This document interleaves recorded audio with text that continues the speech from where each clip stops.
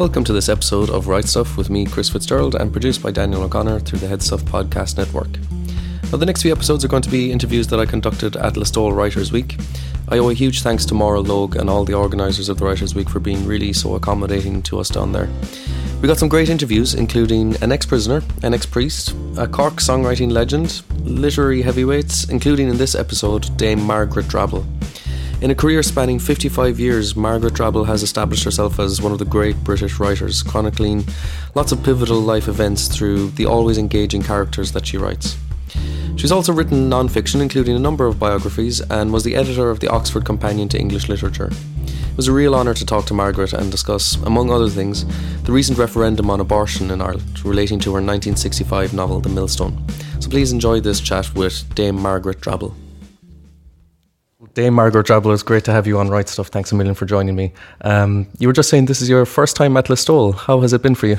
I've enjoyed it very much indeed. I've met a lot of people and I've been to events and I've done an event and I've walked around the town. It's been very enjoyable. Yeah, and you do get out to an awful lot of events, more recently I think especially. How is it for you to kind of get out and start meeting people as opposed to the solitude of the desk and the writing? It's much more fun, of course. Yeah. And is writing fun for you though? Is it something that you take pleasure in?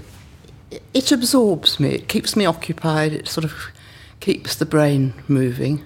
But I wouldn't say I always enjoyed it because sometimes it goes very badly and you're not enjoying it then. And is it, like, would you call it a slog for you sometimes? Are you a determined writer? Does it take a lot of discipline for you still? Over the years, I have been very determined. Over a long writing career, I've been very, very determined. But I'm now what you might call in retirement, so I don't make myself work so hard. Since 1963 was your first novel, I think. So, and throughout that time, 18 novels, I think, and yes, a few biographical books. And one book, I have a few of your books here, but one book I didn't bring was the Oxford Companion to English Literature because it's too heavy for me to bring, really. It's a doorstopper, you might call it. That you were working on that for 5 years. That took a lot of my life, yes. How do you reflect on that time now? It was very enjoyable. Now, that was enjoyable in a more simple way than trying to write fiction, because every day you knew you'd added a bit more to the edifice and you were moving forwards. When you write fiction, sometimes you think you're going backwards or it's not working out or getting into trouble with it. But doing the Oxford Companion was sort of an incremental job. Each day you'd done a bit more of the alphabet, and I really enjoyed that. And it was collaborative as well. It was working with other people. Yeah. I mean, it is true that when other people didn't send in their copy, I had to do it myself. So quite a lot of things I did myself that I didn't really expect to. But it was good having interchanges with people. And in fact, Colette Bryce, the poet who was here today, she did some of my contemporary poetry entries in a revise, yes.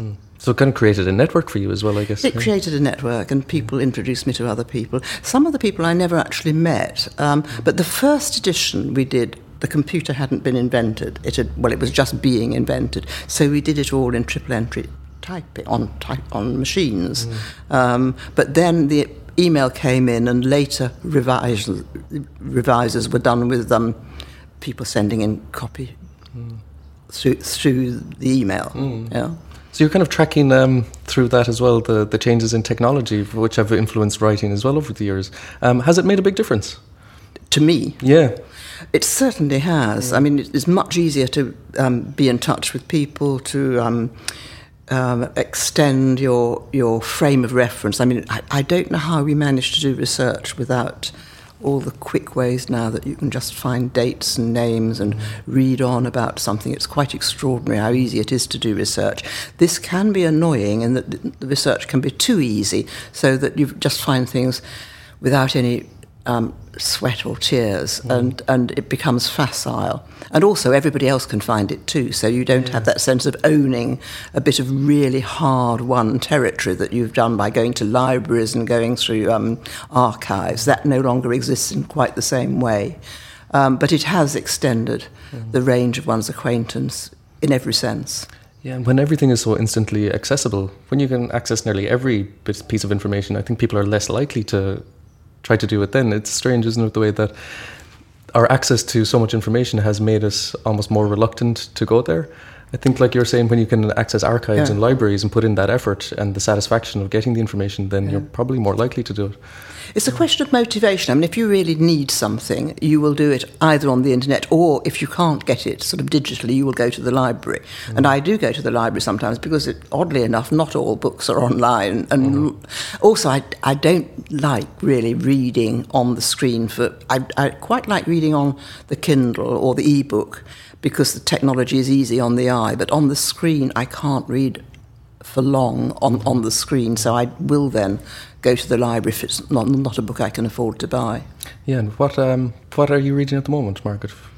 I'm reading at the moment, I just bought last night, on the recommendation of somebody here, Henry James's last novel, which I bought on my Kindle at midnight, as it were, and I shall be reading that. But I'm in the middle of a novel by Tessa Hadley, and I've just read the entire oeuvre of Muriel Spark because it's her centenary year, and I've been writing a piece for the Times Literary Supplement, so I'm absolutely up to date with Muriel Spark's scholarship. So you're still a very active reader.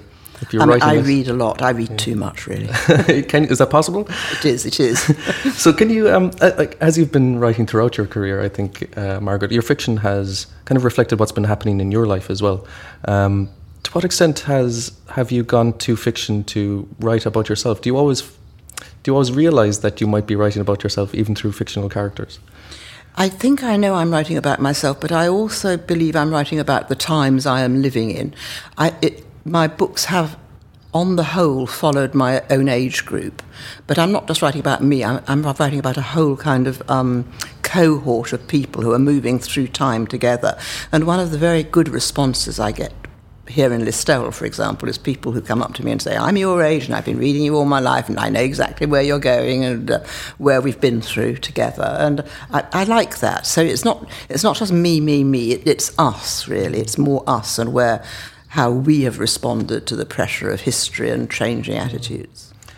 Changing history and changing attitudes, but still some of your earlier books are still very relevant today. Like I'm thinking of The Millstone, 1965.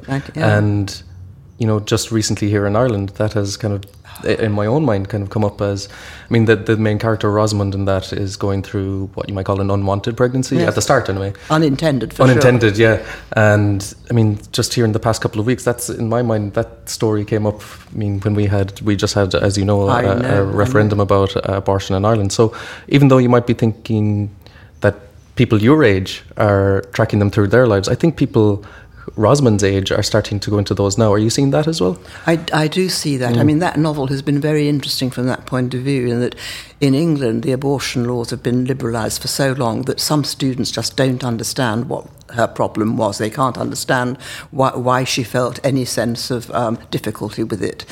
And in the States, I had exactly the same reaction. But I think in the States now, there is some sort of retrograde motion. So there will be some states within the States where the millstone will be pertinent all over again. But I'm so glad things have gone the way they did here. I just find that the harshness of the abortion laws were really, really distressing.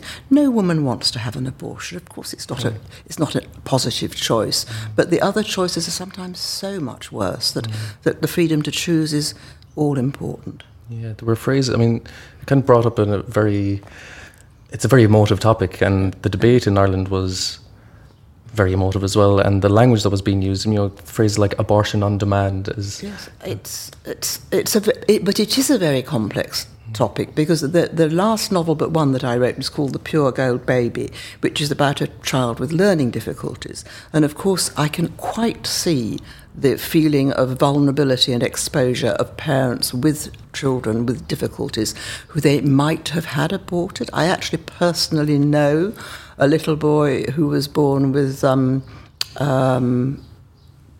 I can't remember the correct term, cleft palate. Yeah. We used to call it hare lip, which of course was not meant to. Not PC. And who is the most charming child, but they were offered an abortion and refused it. So, there are some very, very difficult cases, and you can point to them on either side of the divide and say, this human situation went that way, that one went that way. And it's complex, and naturally people feel very strongly about it. Of course, yeah. And are these kind of complex topics and might say kind of heavy issues, they've come up an awful lot in your fiction, and do you as a writer then, do you get people coming up to you with their personal stories and saying, I read that book and it related to my experience? I've made one or two very good personal friends through that kind of contact, yes. Yeah. Because they are personal issues in quite in several of my books, and people do they share their stories and they kind of suggest things that you might treat in future days. So it's good. Yeah, and as you say now, as you're retiring from writing, I presume you're writing less. Is there still that that urge for you to write? I mean, or has that become less as well? It's very difficult to say. The actual structuring of a novel has always been problematic for me, and I feel I don't really want to write a whole novel. I've been enjoying doing critical essays, but I had a very great tragedy last year. My daughter died, and when I write a novel, it's always about what's with me, and that's what's with me all the time. And I don't feel I want to write about Becky. I've started writing a diary about how I feel about how things were, and maybe that might evolve into something else. But for me now, it's just a question of me talking to myself and to her. But I can't see it moving into a novel because it's too personal. Though you have written about topics that have been personal to you in the past, do you see that? I mean, grief is a long process as well. Do you think that you might come to a stage where that could be something that you could write about as well? It's hard to predict. Yeah. I don't know, because I'm getting old myself. I mean, I'm 79 in 2 days' time, and I feel that's quite a sort of old age. So to find the energy to go again, to begin again, is difficult. So I'm just really carrying on, and it's been a great pleasure to come to Listowel, and sort of I couldn't do things for months after she died, and I now feel I can go out and see people again and talk to people, and people who know what I've been through will come and tell me their stories, and there's a lot of comfort in grief. And I'd like to say that Ireland is wonderful at grief. You do grief very well in this country. The English are quite tight-lipped a lot of the time, not my friends, but the general culture, unless it's a kind of, it's either a misery memoir for the public or it's people avoiding talking about it at all. Whereas in Ireland, people are very willing to talk about sorrow, and I've treasured that. Yeah, there's an openness here about all those things, I think, and even I found the difference between the funeral here and in England as well is very different, isn't it? And it kind of reflects that. That's what I've been told. And there's a kind of whole poetry of mourning and grief in Irish, which is very beautiful. Yeah. And just finally then, Margaret, one of my favourite stories of yours is A Day in the Life of a Smiling Woman. And what was a day in Margaret Drabble's life like when you were involved in a project, a writing project? Were you? I've heard the amount of hours that you used to put in per day. Can you just tell me about like what was your daily life like when you were involved in, we'll say, writing one of your novels? Well, when I was in sort of mid-peak career and the children were still part of my life, which was quite a big section of my life, I would take the children to school, and then I would hop on a bus and go to a little room I rented in Bloomsbury, Virginia Woolf's A Room of My Own. And I'd write all day, and then I'd get back in time for tea. But I felt it so much easier to work out of the house. And then I decided this was a luxury, so I worked at home because they were all leaving the house and going their own ways. But I was an evening worker. I became a morning worker. And I reached an age where I really didn't want to work in the evening at all. So I'm much better at sort of 9 o'clock in the morning with a clear run of a few hours. So, sorry, I said finally, but one more I just thought it was like, what when you're looking back now on your career, do you ever think about what you might have done if you hadn't found writing? Yes, you see, I longed to be an actress, but I don't think that would have worked out very well because my range was very limited. I was good at some things, but I was not really cut out to be a professional actress. If I'd had a totally different education and maybe a different gender, I'd like to have been a marine biologist because I absolutely love the sea, the river, the water, whatever is under it. I love that underwater world, and I would like to have had a career in that. I envy people who have spent their lives studying the wonders of the deep. Thanks a million, Margaret. Thank you so much for that chat.